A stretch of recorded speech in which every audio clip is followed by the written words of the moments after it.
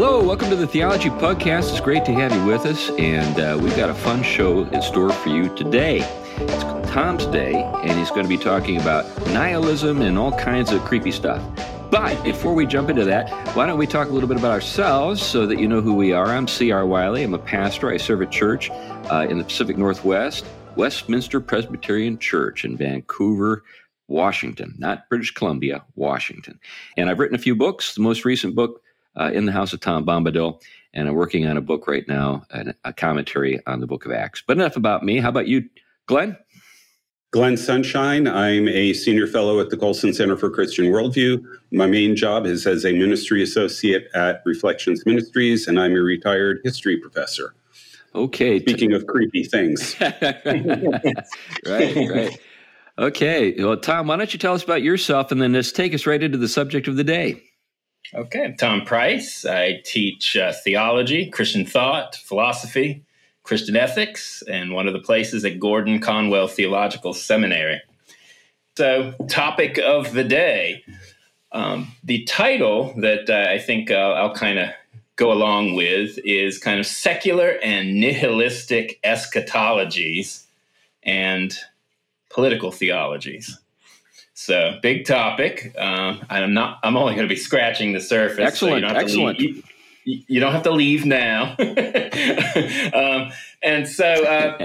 one of the things I wanted to get into and help, a lot of people that maybe have an interest in why some of the various ideologies and worldview commitments around us seem to have an end game, or at least be reaching towards some kind of end game, like justice or equity or human flourishing. And yet the rest of their vision or the rest of their commitments don't really warrant those kinds of end games, or there's not really a coherent picture going on in their visions. We could think of different critical theories or deconstruction. And we could even think of certain Christian variations of some of these secular views of the end game, if you will, why we're here, what we should be up to. And so what I want to do is kind of look at how especially in the West,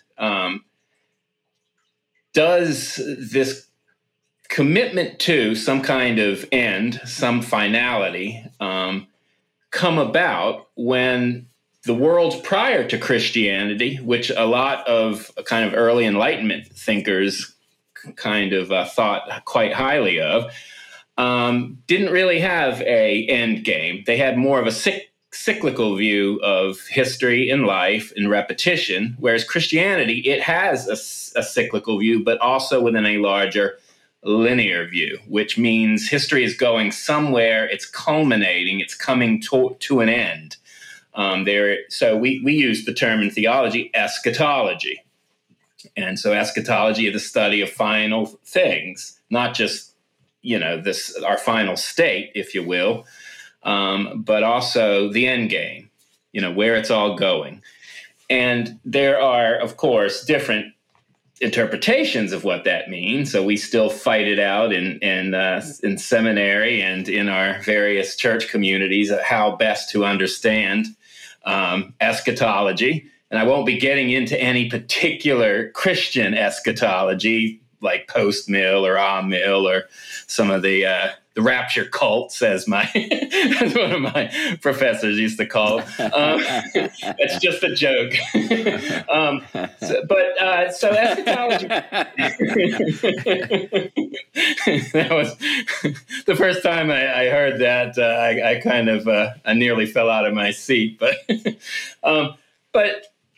Christianity is one of the things it brought to kind of the West was that Hebraic understanding of history going somewhere, that the kingdom of God and the kingdom of Christ ultimately, and our part in relationship to that we were not created merely to just be, kind of accidentally thrown into being, to live a life of mostly misery and then to just extinguish.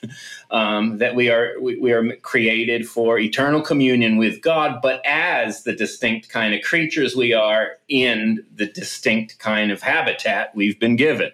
Yeah, on that, Tom, I'd like to just interject here. It's very much in keeping with what you're talking about, how unprecedented and atypical this is when we compare the Hebraic understanding of history with everything else.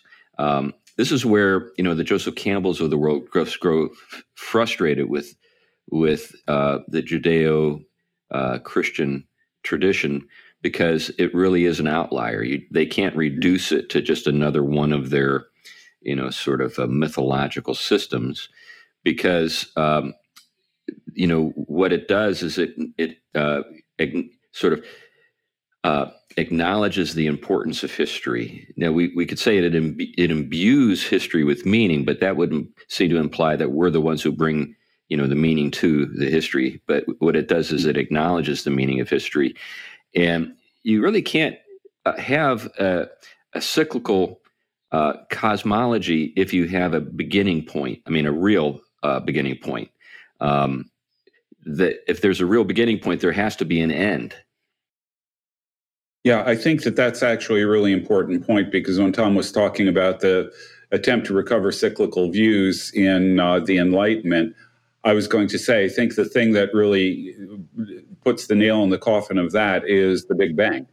Right. The fact that all the physics points to there being a point of origin. And if you've got a point of origin, that suggests a trajectory, a destination, and not a circular view, because you can never go back and re-bang the Big Bang. You can't do that. But that's where I think we go into the nihilistic views. I want to see where you're going with that, Tom. Right. Yeah. Well, and one of the things I think is important to couple that point about the Big Bang is also the way in which Christianity really radically thought about beginnings. Because on the one hand, creation itself, a byproduct of that is that time is created, right? So time isn't eternally extended all the way back. But because of the radical notion of contingency that Christianity brought into the picture. What do I mean by that? Well, Christianity understood creation as that which doesn't have its own source of existence within itself. It's not a thing that's able to be sustained apart from the source that gives it being to be sustained. And because of that, it absolutely depends completely on the creator, the source, for it to be. So it isn't this kind of parallel plane alongside of some kind of supernatural deity that has its own ability to sustain itself. Think of the pagan world, for example. Plato, he didn't have a creator god like Christians do. He kind of had an ultimate good, but it really had a divine artisan, if you will, who was a craftsman, an intelligent designer, but they were taking hold of something that was eternal as well, material creation. So when Christianity comes in, it introduces a radical notion that there isn't eternal matter or history or time, that these are creatures. And so this is where we talk about ways in which science can confirm the kind of the created starting point of time. And the introduction of time completely.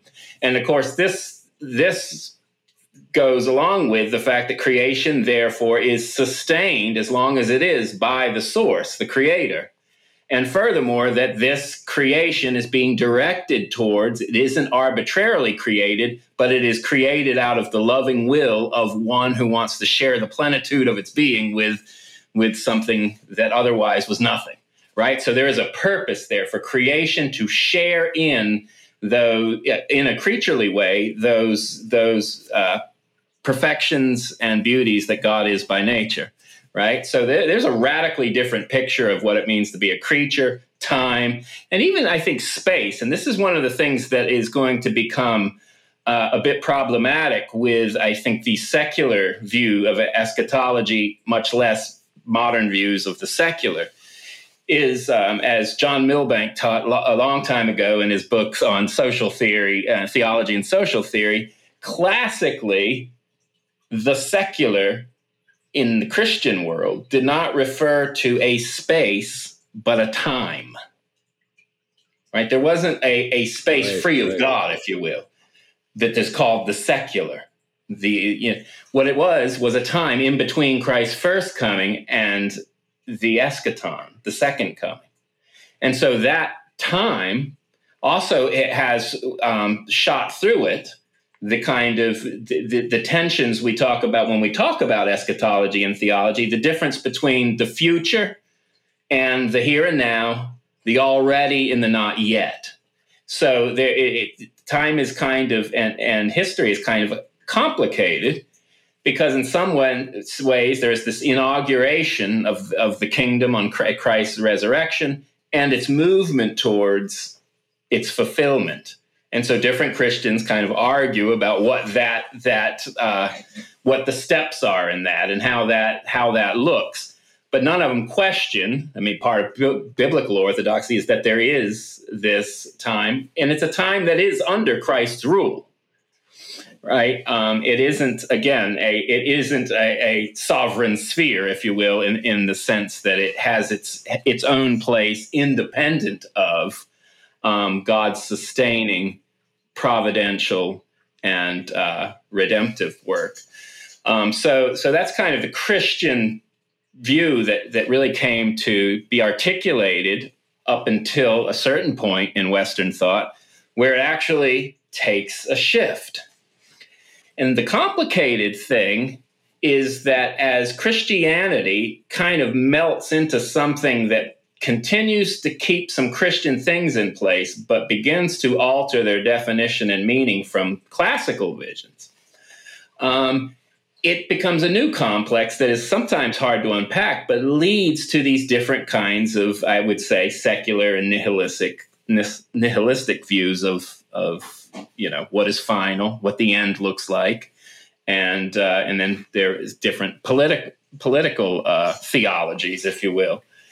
And so where I'm going is what happens? Well, one of the things I want to argue happens, and I've argued this in different episodes as well, is there is a kind of nihilistic element that enters into Western thought. And I've talked about it before, but I was a long time ago, I was reading Michael Gillespie's work, because he's done a lot on kind of the theological sources that have gone into the current Western culture. And one of the things he argues as a Nietzsche scholar. Mm-hmm. Yeah, just let me comment there quickly here, Tom. This is something that I think is lost on many folks who don't have a background in the development of Western thought like we have. They think that in some sense, the current secular age that we find ourselves in is a radical break in the full sense of the word radical, as opposed to a wrong turn in a Christian philosophical system. So we can actually identify, and this is a lot of what we see going on with Milbank and others, in terms of the work they're doing, helping us to see the roots of the secular nihilistic age that we find ourselves in today in Christian theology in the late medieval era, or late medieval, early modern periods. And this is something I think is a shock to good salt of the earth church going folk, and also to atheists. In other words, atheists owe their basic outlook to some theologians in the 13th and 14th centuries. That's right. Atheism is a strange kind of basically flip side theism that isn't classical Christian theism. And this is why oftentimes when new atheists and the kind of the atheists that kind of ignorant of classic thought, Western thought in historic Christianity, thinks that they've kind of scored big when they hurl one of their kind of arguments, not recognizing that what they say has nothing to do with any God, any classic historic Christian worship, much less any should be worshiping today. That kind of theism is a fabrication of a move away from classic Christianity, and I'm going to kind of get back to that. But one of the things is that what happens is, as you kind of hinted at, is there were changes. Of course, there are historical and economic and all kinds of changes happening at the end, the medieval world as it was moving towards the Via Moderna. But one of the things that happened, there was also theological innovation, and it was very subtle. And it was through different kinds of debates, even about poverty and things like this. So it wasn't always directly about, articulating a doctrine of God so much as resolving certain issues and tensions. But one of the things that really happens, and we've talked about it before, is that the shift from a classic Christian full vision, if you will. I'm not going to say a perfect synthesis because it wasn't. The Reformation was needed, right? But what I'm saying is that there were some things that the Reformation continued with because they believed they had it right biblically and theologically. The problem was Christianity, the Reformation had to work itself out in a context in which a lot of these new ideas were rolling around all over the place, and they were borrowing from some of that in a very free way, which they had every right to, but sometimes they imported some of those assumptions along with their theological articulations. But that's another show. So what am I after? Well, what Gillespie argues is that he says basically that nihilism is not Nietzsche's picture. Nietzsche's picture is actually a distortion of the roots of real nihilism in the West. And the real picture of nihilism is an alteration in theology. It's what we called before voluntarism. It's this notion, a shift of a concept of God that is basically understood as sheer will, and that predominantly, where omnipotent sovereignty is understood as just the sheer power, infinite power, but not governed by any other aspect of its nature, will and intelligence, for example.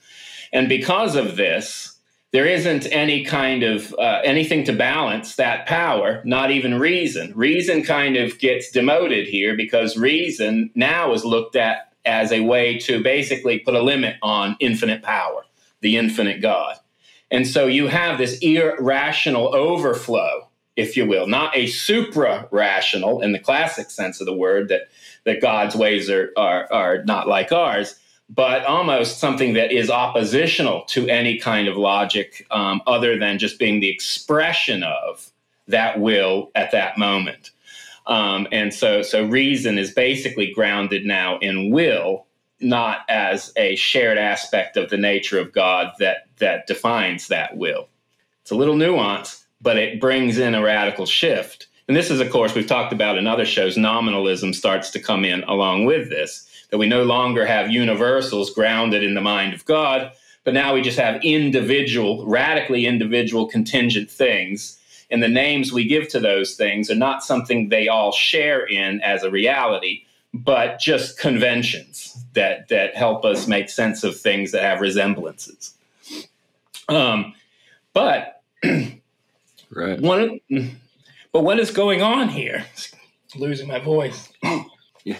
Well, I'll fill in for you a little bit here, Tom, while you're getting your voice back. Okay. Right. But I think that sometimes we see this kind of put piously, and it kind of works out in a kind of emotive pietism, where reason is not just simply something that can't be reconciled with the will of God. It can't even be reconciled with the faith of a believer.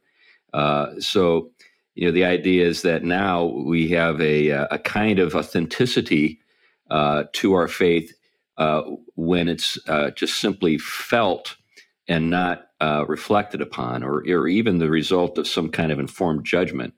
So as I'm working on my commentary on the book of Acts, one of the things that I think is worth kind of thinking about is as the Lord in the first, few verses, the first half of the first chapter of Acts. He's there with his disciples, and he presents himself to them with many proofs. So in other words, the proofs are intended to appeal to the judgment of the disciples. So, when you think about Acts, you could say that Acts is a series of courtroom dramas, and the very first courtroom drama is that opening chapter where you have Christ presenting himself to his disciples and saying, "It really is me, guys." And what is he doing? He's appealing to the judgment. He's not appealing to their emotions. How does this make you feel? He's not overwhelming them with the Spirit that kind of sweeps them off their feet and takes them into kind of an emotional frenzy, an ecstasy or something like that. He's appealing to their judgment. And everything, throughout the rest of the book of Acts, is intended to appeal to judgment, which implies that reason informs the sort of the core of the true self. When we, today everybody is wrapped up in identity and whatever. But what do they mean by that? What do they mean this sort of unreflected upon sort of emotional surge or passion that wells up from within that tells them who they are? Kind of a Gnostic understanding. But obviously Rousseau is, the apologist for this. And that's your true self. But modern people think that's your true self. Your true self is this emotional, sort of passionate desire that is not subject to reason. It is something that reason must bow to. You see what I'm getting at? Yeah, and that's actually, I think, really important because if you accept, let's move it out of a theistic framework. If you accept a Nietzschean understanding of the world in which you have really no absolute meaning, no absolute standard of ethics, morality, anything like that, you also don't have a standard for reason. And what you get actually in a lot of the late 19th century thinkers, what they're arguing for is, in essence, the idea that human beings are not rational.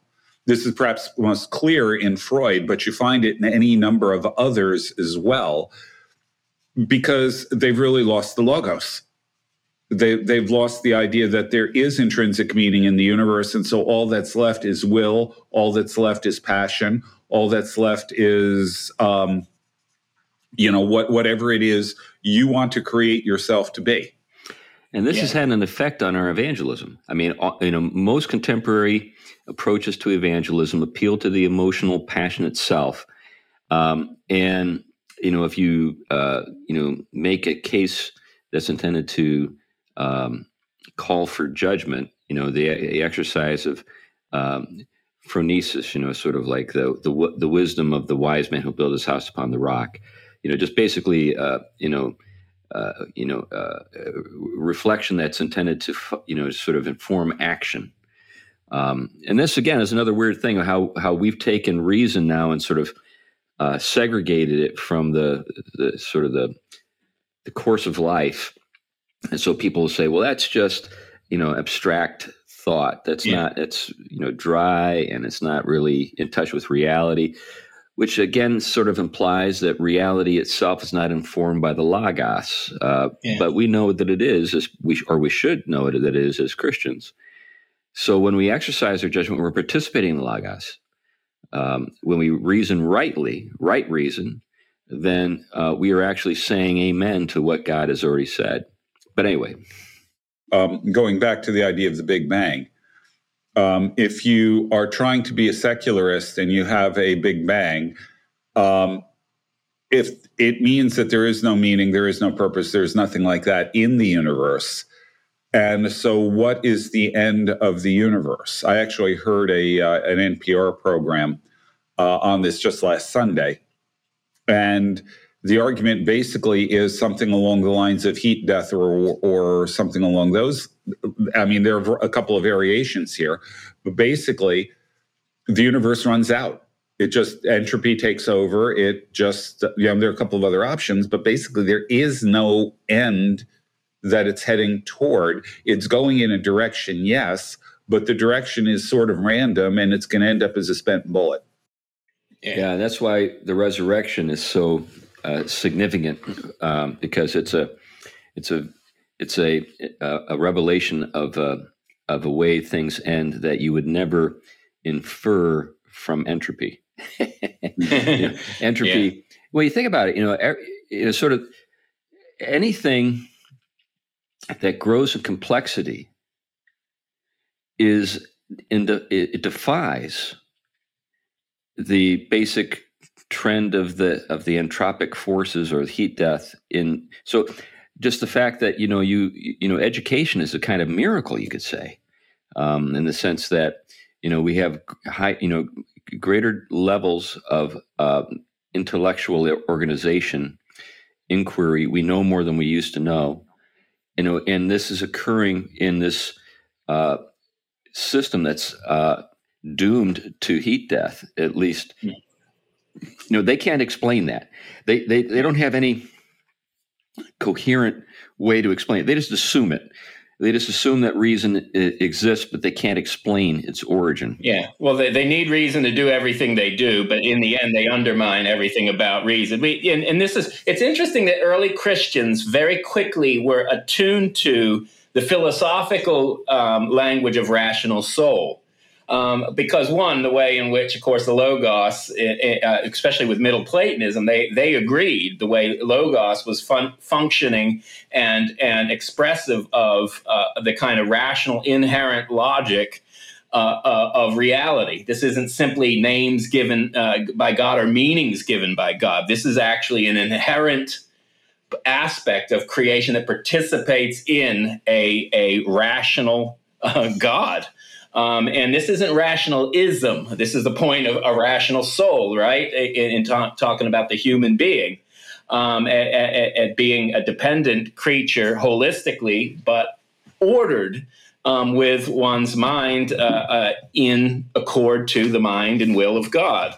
And so this language was picked up very quickly, and this is what I think is really being rebelled against in many ways, in which a new conception of rationality and reason and rationalism replaces it. But let me get there. One of the things, just a back step, is that how does this kind of shift alter other things, like the conception of human beings, or the conception, as we're talking about right now, of reason?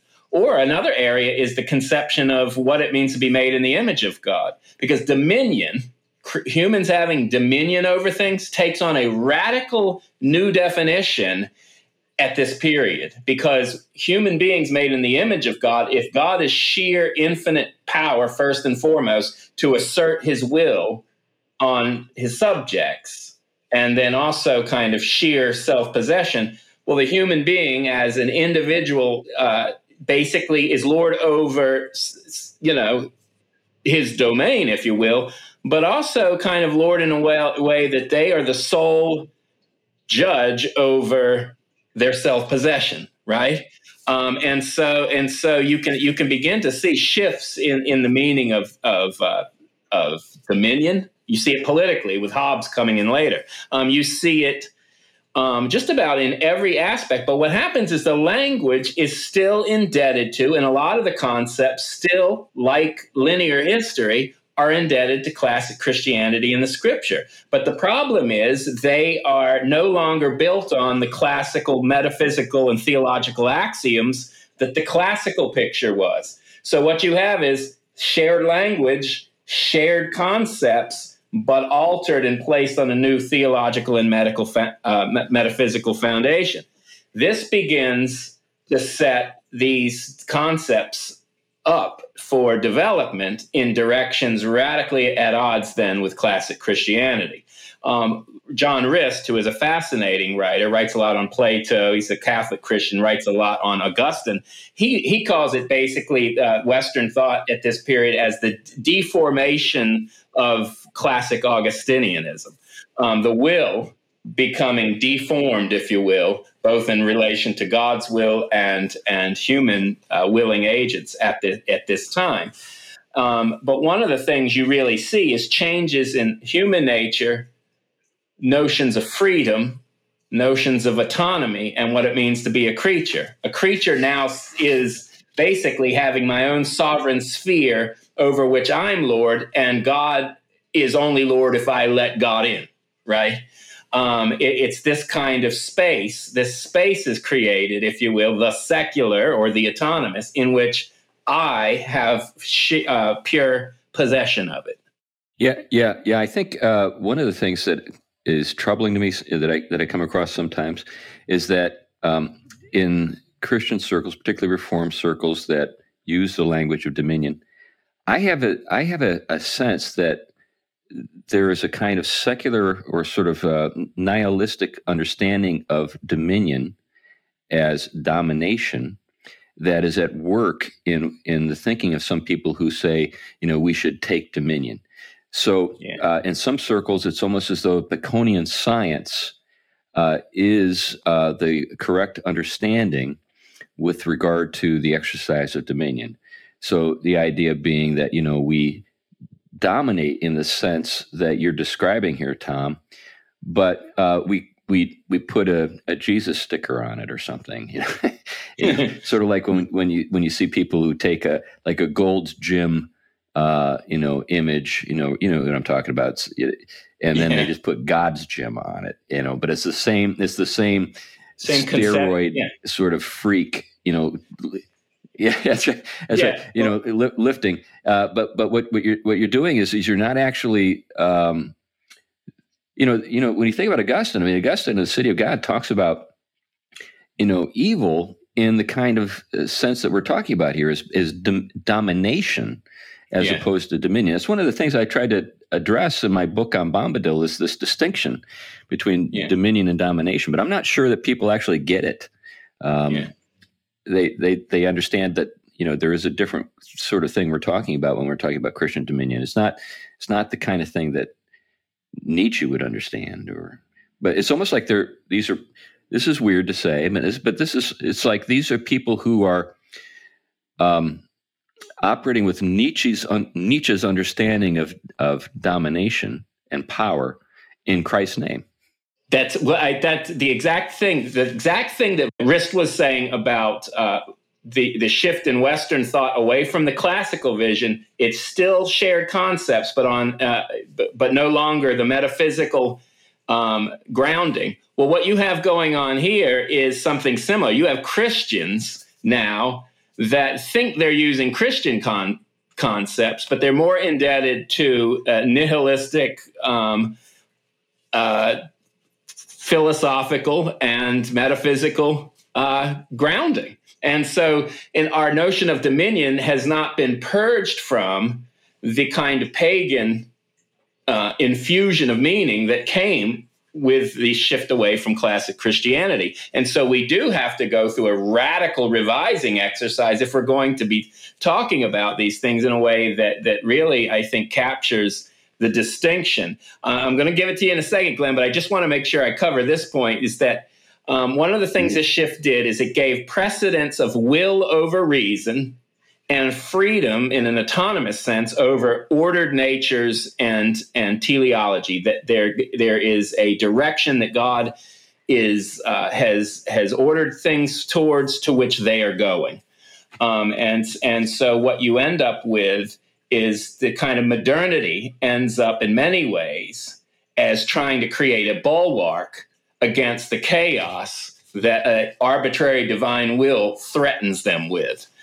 Because in their mind, this new conception of God is so scary and can't be contained because our reason can't really know what this God is doing. And Scripture only shows what God has willed, not what God will will tomorrow. This is their distorted view of God. Therefore, how do we get some kind of place, some sphere, some space where we can have self-possession and certainty that allows us not to be threatened by that set of forces? Just long story short, because and then I'll let Glenn run. When we talked about romanticism last time, this was part of the place at which this will, or now it is shift to the notion of free feeling or self-expression and self-assertion. These things all go together. This actually brings in one of this nihilistic dark sides, that dark side of the irrational God that the Enlightenment tried to shut out. It comes back in, and some romantics became fascinated by it, to where they believe that the chaotic, the destructive, the nihilistic element, the death works, were a significant part of freeing oneself, liberating oneself by these kind of arbitrary powers and orders, so that one could ultimately usher in a new liberative eschatology. And Hegel, in particular, tries to basically create a dialectic in which the conflict and the violent are a necessary part of bringing about a later synthesis in which will set the groundwork for some kind of not utopia or culmination. So they start to include the dark and the nihil, the irrational, into their overall picture. So I'll stop there, and then we can go wherever. Yeah, one of the things I just wanted to point out, which is in a completely different direction, but it picks up on something Chris said earlier, that a lot of this has influence on our evangelism. Yeah. I was struck when you were talking earlier about the idea of how often have we heard people talking about making Jesus Lord of your life? Yeah. As if he's not already. As if he's not already. I mean, the point. The point in evangelism is you want to ally yourself with reality. You want to acknowledge what is already true. You don't make Jesus anything. That's right. That's right. And you were talking when you were talking about this before. I was really struck by the implications of that in connection with how we even talk about evangelism. Yeah, and letting Jesus into our hearts, sitting on the throne of our hearts. The only throne that most evangelicals and sort of the wide swath of American evangelicalism even have a sense of is Jesus as, in my heart and Lord of my life. He's not actually the Lord of history. He's not actually. They don't even go there. They more or less think of themselves as sort of living in Carl. I've used this illustration before, this way of putting it. Most evangelicals live in Carl Sagan's cosmos, and Jesus is Lord of this little interior space that is sort of like, mobile and going along with them. And it's a Gnostic, sort of take on the Christian faith. But these are people for whom, if you were to call this into question, they would actually think that you're the heretic. That this is the most precious thing in my life, is this inner life. Well, this is how deeply that the view of God has changed from classical. Someone like Aquinas could completely hold that God and Christ are Lord and determine all things, and yet human freedom within its own order of being is created by, sustained by, and ordered towards the good that God is, and of course has their space within that to resist as well. So, but that is different than here, where you have divine will versus human will on the same plane of reality, and the only way in which God's will be done is if we open up space for that will. Conforming to Christ and yielding to him is talking about the way in which our whole being now is permeated by the Holy Spirit, and we're indwelling a freedom that we don't have within our natural capacities. I mean, that's the point. It's bringing us into a gift by Christ. And so when we talk about repentance and faith, we have a turning away from that which has hindered us from receiving Christ, and towards the freedom that the Spirit allows us to indwell and participate in because of Christ's work. So yeah, there's something different going on there. But you really we tend to see that, I think, in so many ways. One of the things I was thinking about, and this is kind of a little bit in a different direction as well, but how much our church itself and the place of the church, especially with Protestants in particular and evangelicals especially, has really become sort of this collect of individual self-possessors and sort of self-expressive individuals, right? Finding their voice for the Lord and all this kind of stuff, and displaying their talents for God. And then the flip side is this kind of collective social justice mindset, both two of which are part of the new set of circumstances created by this shift in God. But you have no place for the significance of the church in relationship to its identity in the kingdom in anything like classical Christianity, scripture classical Christianity, and the notion and place of the church. So it's definitely an area to think a lot about, just the way in which these altered philosophies and metaphysical foundations have deeply impacted our conception of the nature of the church and our nature as a people of God. Yeah, and what I think this implies is that the church, in certain respects, reflects the current state of our culture, but our culture in its current state reflects some bad turns in the theology of the church. And which implies, I think, that something about how we order ourselves and think about these matters and practice our faith has a much larger kind of ambit in terms of how it affects the world than we know. There are a lot of people who, I can remember when I was younger, who would complain about theologians arguing about angels dancing on the head of a pin and that kind of thing. A lot of folks today wouldn't even get what that was referring to. But what you actually see when you dig into the history of the West is that all of the things about the West that made it unique and powerful and successful were unintended consequences of Christianity. It's not like we were trying to do this stuff. It's just, Europe was just one more sort of backwater place in this world of backwater places. And then the Christian faith took root, and along the way, people thought really very deeply about the nature of reality with the help of the church fathers. And of course, certain pagan resources that had been informed by, I think, God's common grace.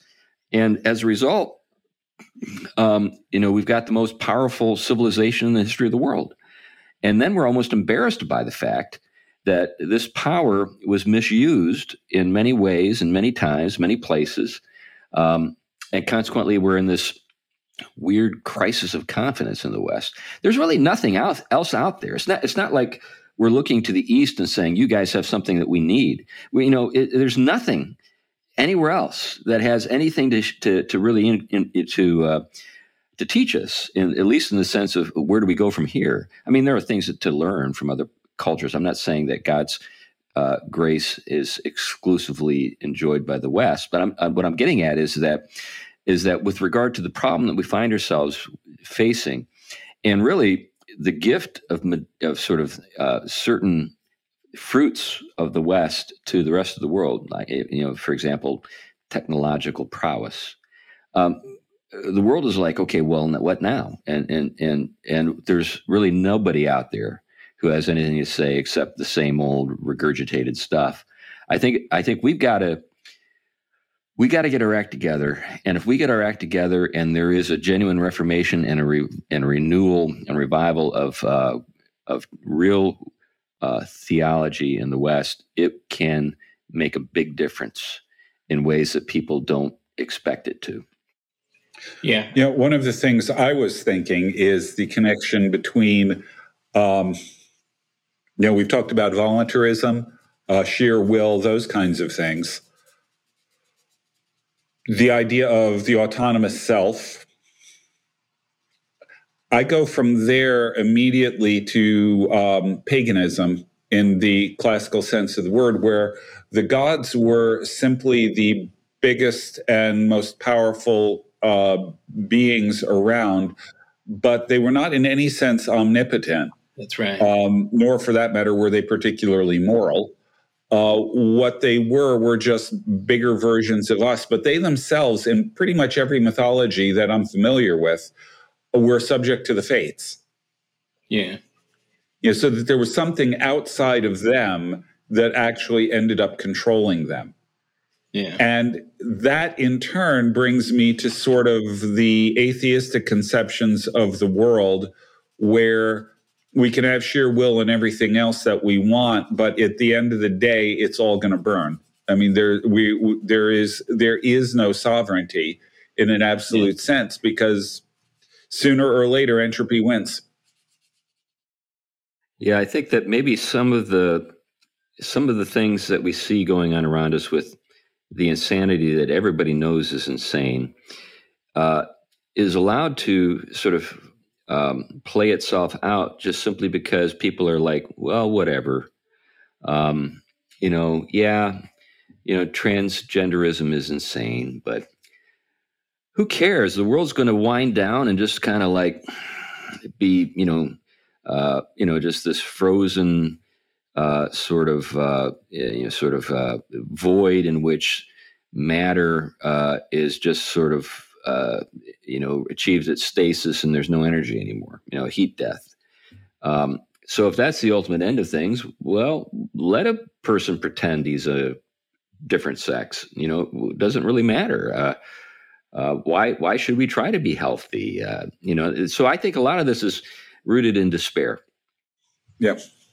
Yeah, and I think that goes with, again, the loss of creation in the sense of a classical view of creation. It's missing, so therefore you don't really know what to do with what you have, because in some sense you understand why your existentialist atheist saw the nausea of existence, right? You have all this that you don't know what to do with. Right. And if it's all basically grounded in what you will, that gets nauseous after a while. Right. Because that you're not going to be able to generate the kind of transcendent ground out of yourself that you really need to carry the kind of meaningful choices and judgments you need to fulfill your created nature and be a part of creation. And I think the existentials, when they caught off guard, kind of were honest with that stuff. I think unlike some of your kind of social justice philosophers today, the atheistic type, who really, I mean, you see their end game is usually just more entitlement, more privileges, more money thrown at them so they can continue to kind of, promote their death works. But one of the things I want to talk about just really quickly is one of the kind of dark forms that some of these can take. I mean, we've seen it in history. We've seen it, especially in variations in Russia with certain strands of left-wing Hegelians and Marxists. But one of the things that the left-wing Hegelians, those were the ones who took Hegel, his dark and conflictual meshing with kind of this higher synthesis, is that they took the individualism that certain types of this new worldview promoted and shifted it to the collective. So they took the infinite self-possessor individual and applied it to the concrete historical will of classes and parties that were allied for revolution, right? And so now all of a sudden they've created a kind of a group identity, groupthink, if you will, that is expressing this kind of creative will at the heart of what we are, and assertive will. And one of the things you see in the Russian nihilists, Marxist, is that you see this actually convert. You basically develop what they see as omnipotence of the human will. So no longer is it kind of an omnipotent creator, but that has now become identified with the human being in collective consciousness, and that becomes sort of the exercise of omnipotence in the world. So this is where you start to see, even in theology like Moltmann, Jürgen Moltmann's Theology of Hope, which kind of takes the Marxist Ernst Bloch and kind of refashions it to where Christian social and political concerns become the predominant emphasis of a kind of new social Christian groupthink, if you will. And it goes beyond that, allying with anyone committed to these kinds of transformations, which start to look less and less Christian and more Hegelian or Marxian. So you can really see how these things begin to interweave. And then all of a sudden, I think when you have evangelicals running with, critical theory and the like, the way in which they're just importing things that are already distortions and deformations of classical Christian teaching, ripped from biblical metaphysics and theology, and positioned on a alternative set of assumptions and beliefs, and yet not even having the wisdom or discernment to see that this is happening, I think really places us at a situation where we can't just be passive in terms of how we hear and listen to those ideas. Yeah, I think, I remember being introduced to Moltmann's Theology of Hope as an undergraduate theology student. I was ill-equipped to evaluate and sort of work my way through it, and I think that's often what we see. We see people with an inadequate set of tools intellectually being presented with ideas that are strange, but in some sense attractive to them, and they're kind of swept up in those things. And I was talking with somebody about this just yesterday, a guy who's a political theology guy, and we were talking about the education of ministers in the Reform world, and it occurred to me that in my course of my conversations with a range of guys who come through good, solid Reformed seminaries, is their education in philosophy was just really poor, just almost non-existent.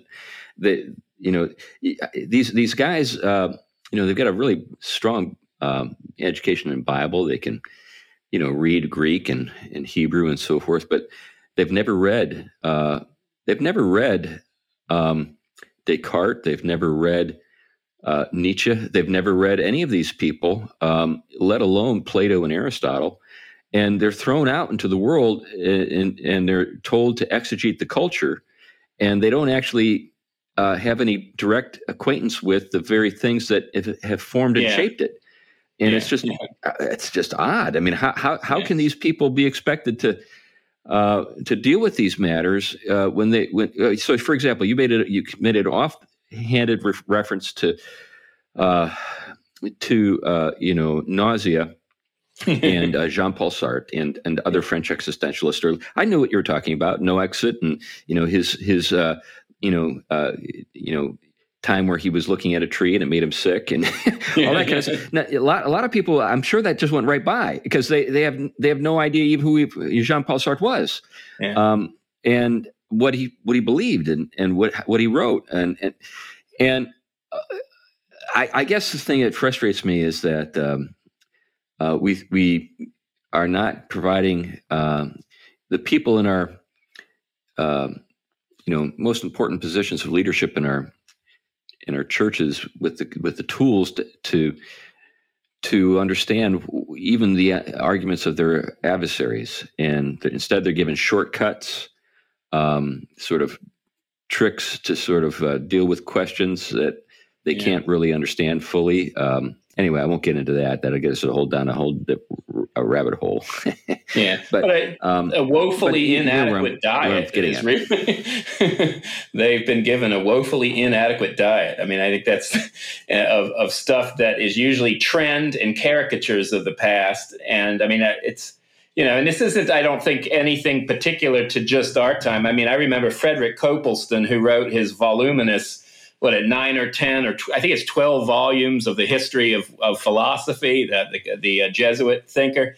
I mean, he wrote that for seminary students as an intro text because they were so inadequately equipped for studying the basics of philosophy for theology. And so, I'm conceiving of a class in which part of the theology course is making them read those 10 to 12 volumes just as part of the reading. I mean, that's really the kind of intro you kind of need to some of this stuff. And but one of the things I think also, and I hinted on it before when I was talking about the church, is the way in which we have kind of embodied the kind of world stacking that this altered vision has created in one of its forms. And this is the way in which we take our kind of our 17th century Augustinian theology, but it's read in a completely privatized way, and it's so spiritualized and transcendent in the wrong kind of way, that almost a deistic kind of way. And then we leave open even the church itself as almost a kind of sphere of pure nature and human action that is autonomous, even autonomous in many ways from the lordship of Christ. That sounds ironic, but I think that's really what we have going on. We have a very secular conception of the human dimensions of the church, and we don't have a proper view of transcendence informing the immanence of Christian life and forming us towards the good and towards the end the right way. And because of this, like you said, our relation, even in worship and everything else, is being governed by these differing axioms and foundations, which should open up the door to a whole different way of conceiving of apologetics. Yeah. I've argued that whenever you're looking at worldview in the church, it's always comprised of two things. One of them is the Bible, and we can add that to the broader Christian tradition, and the other is the culture. And the question ends up being which one has the upper hand. Right now, I would say culture has the upper hand, hands down. Yeah. And that is the source of a lot of the problems in the church. And, we've been discussing this philosophically, but it extends into a whole lot of much more mundane and practical realms as well. Yeah. And I think what goes with that is when the church is, when Christians conceive of their relation to God and the church, the way I just talked about, privatized, transcendent in the wrong way, and then kind of almost the human aspects of the church is almost an autonomous sphere of human action, privatized as well and self-expressive, what you end up is making the critique of a lot of these secular alternative eschatologies and theologies or philosophies more compelling, because what they are critiquing is a distorted and deformed form of Christianity already. And secondly, what it does is it makes them attractive because they at least have something that moves us beyond the privatized and the self-expressive when they move towards these larger eschatological visions, political visions, social justice. Social justice is a Christian conception at its origins, but it's been ripped from that, placed on a new setting, but it becomes attractive to people in the so-called, the bourgeois church that has no kind of, motivation whatsoever to do anything that moves beyond its own self-expressive voice and its own peculiar individual concerns. And again, I'm purposefully being crass, but I think there is something to that. I think that the secular conception we have in our relation to the church opens the door to a flood of these alternative theologies, philosophies, and eschatologies. Yeah, and for many people, since they've never had presented to them a Christianity that appeals to, or at least includes, a kind of sense of the larger world in which we're set, and only as directed toward the inner life and maybe the personal experiences of people, particularly young people who are looking for something worth making sacrifices for. When they hear about, the injustices that have occurred in the past, they feel compelled to do something, about those things.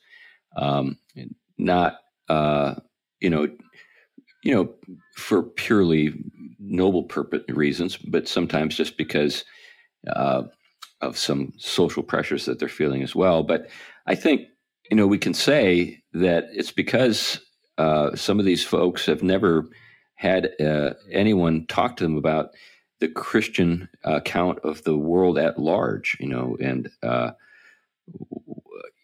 how the theology that they are not able to maybe appreciate at the moment actually at a very fundamental level, foundationally, addresses some of the things that maybe they get worked up and concerned about, and then there is a place for the concerns that they have, but because they don't have that larger framework like you've brought out, Tom, they get caught up in some things that take them actually away from the core of the Christian faith.